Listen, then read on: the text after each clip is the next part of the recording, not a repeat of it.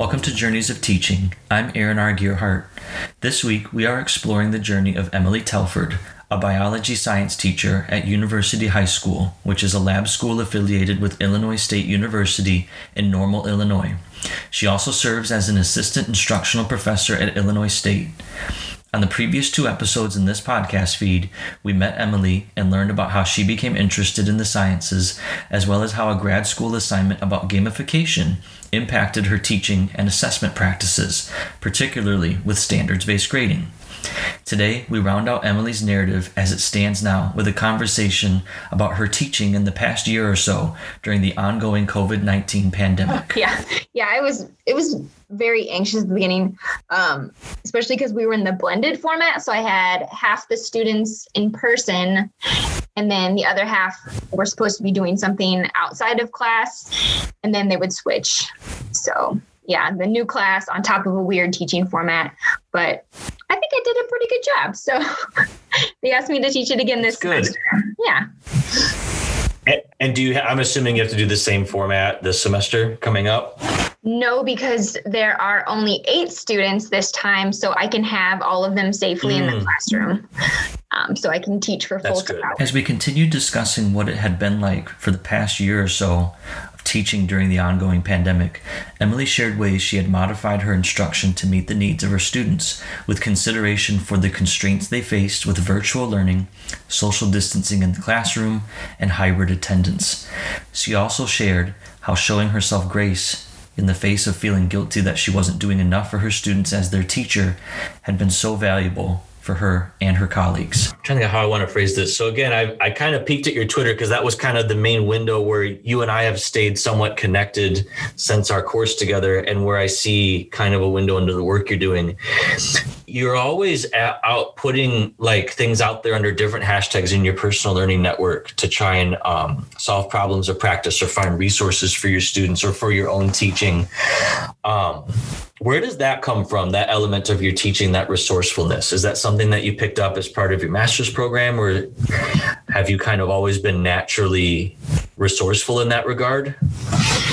So the Twitter PLN definitely was a product of my master's program, definitely, going through the EdTech courses at ISU. Before that, I was in a few different groups on Facebook, which are also excellent.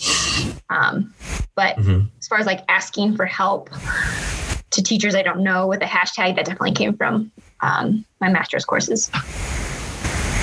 Okay, cool.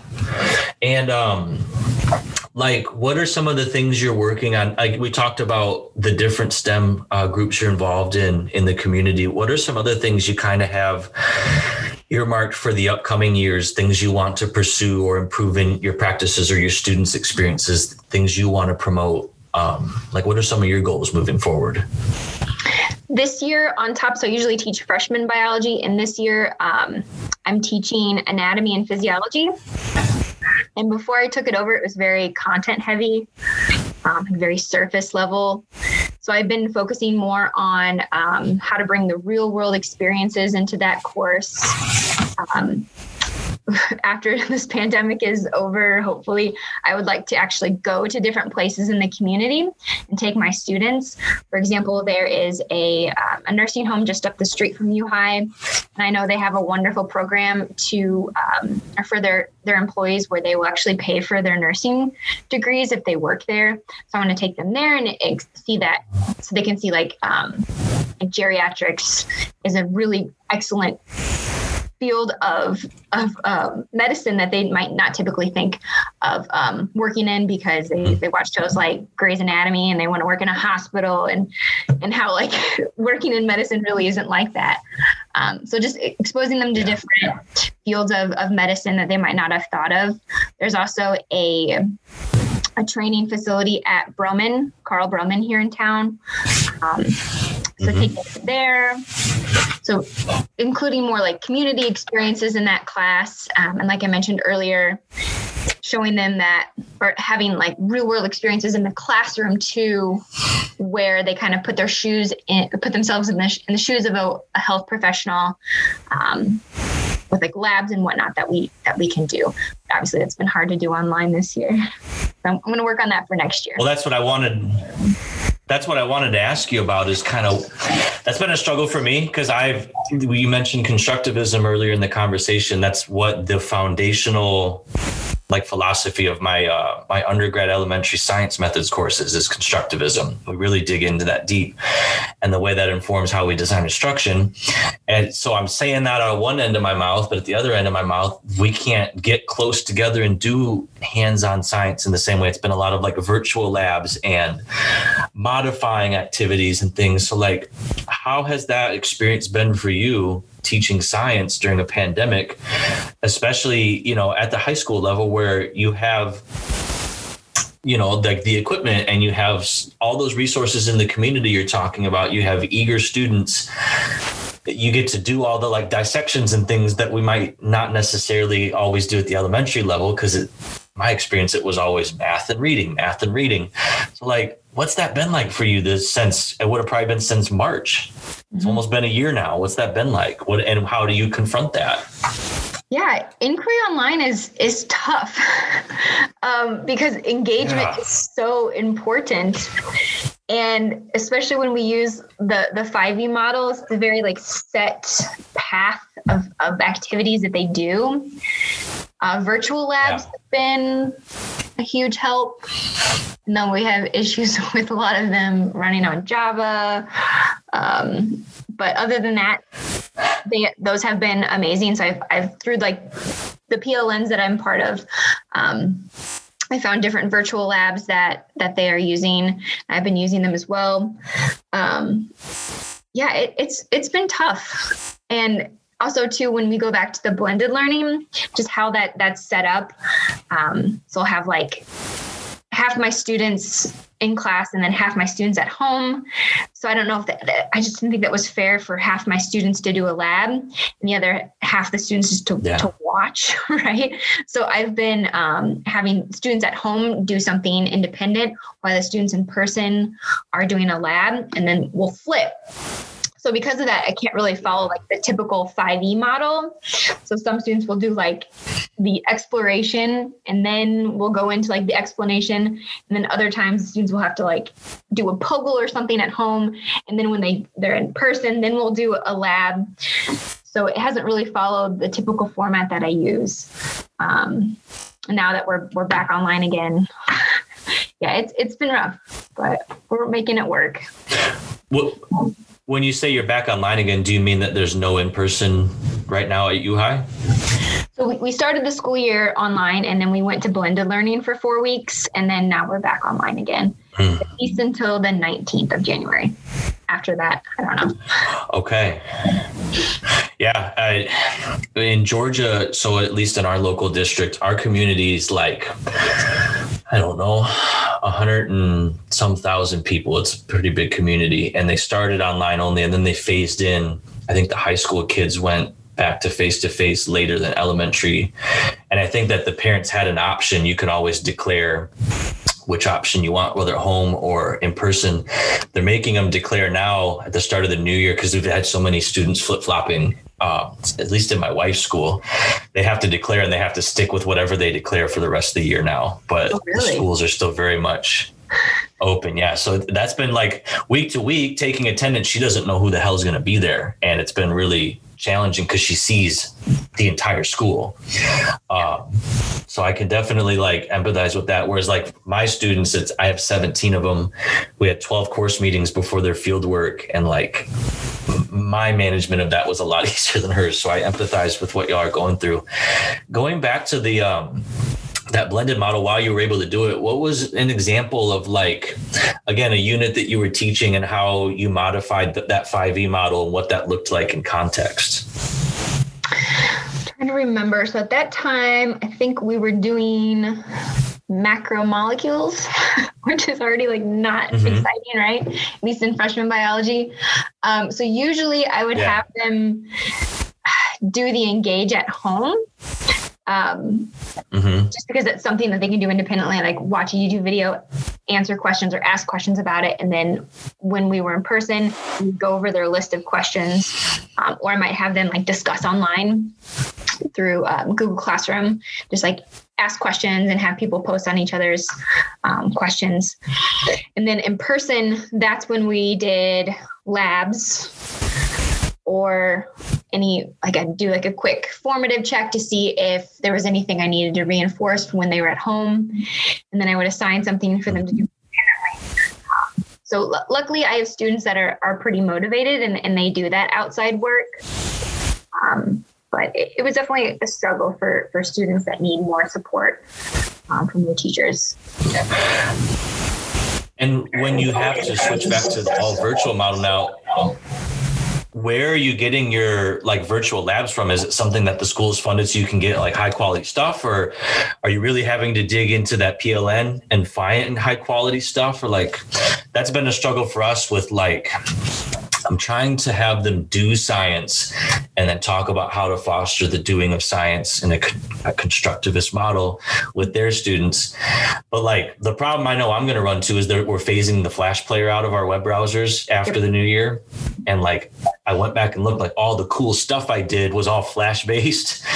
So like, how are you resolving that? Because that's what you do. You're doing science and you're having to do it in a virtual way, but do it in a way that's, of a high efficacy. Mm-hmm. Yeah. So there was one program that my school did purchase called EduMedia. But that's more of like students just watch things happen. I was looking more for applets where they actually manipulate a variable and then record data. And you're absolutely right. Most of that is Flash. So I have found some other sources through different PLNs, mostly from Facebook. There's a great NGSS biology Facebook group. It's a little bit more responsive than Twitter. And there's a whole like Google. Yeah. So there are just a few different applets that I found through that. But of course, you can't find something for everything like we just did. We finished up photosynthesis. There's really not like a lot of online labs for photosynthesis that aren't Adobe Flash. So it's been stressful, but I have had to resort to recording myself doing labs, which is awful. But how else are they going to see it, right? So I know. That's like, and you probably have like at least. Again, I live vicariously through my wife right now because she's still in an elementary classroom. She comes home feeling guilty. Like, I wish I was doing more for these kids than I am. And like, at least over Zoom, because she's a music teacher, they can still sing. Like maybe there's a delay in the video. And so timing with music can be tricky, but like they can still sing and talk and stuff. But like doing science, they don't have that stuff at home. And I was so excited to talk to you today because I wanted to make sure I wasn't the only one going absolutely crazy with this stuff right now. Yeah, that's a good word, guilt. I definitely feel a little bit of guilt too, but I think it's also important to keep in mind that, we are in the middle of a pandemic. So best practices aren't always feasible right now. You do the best with the resources that you have. And just that you're doing right by your students. And they understand too. I think the best practice now is showing. Yeah, they understand. I think a best practice now is showing ourselves grace and understanding we're doing what we can within the constraints that we're facing.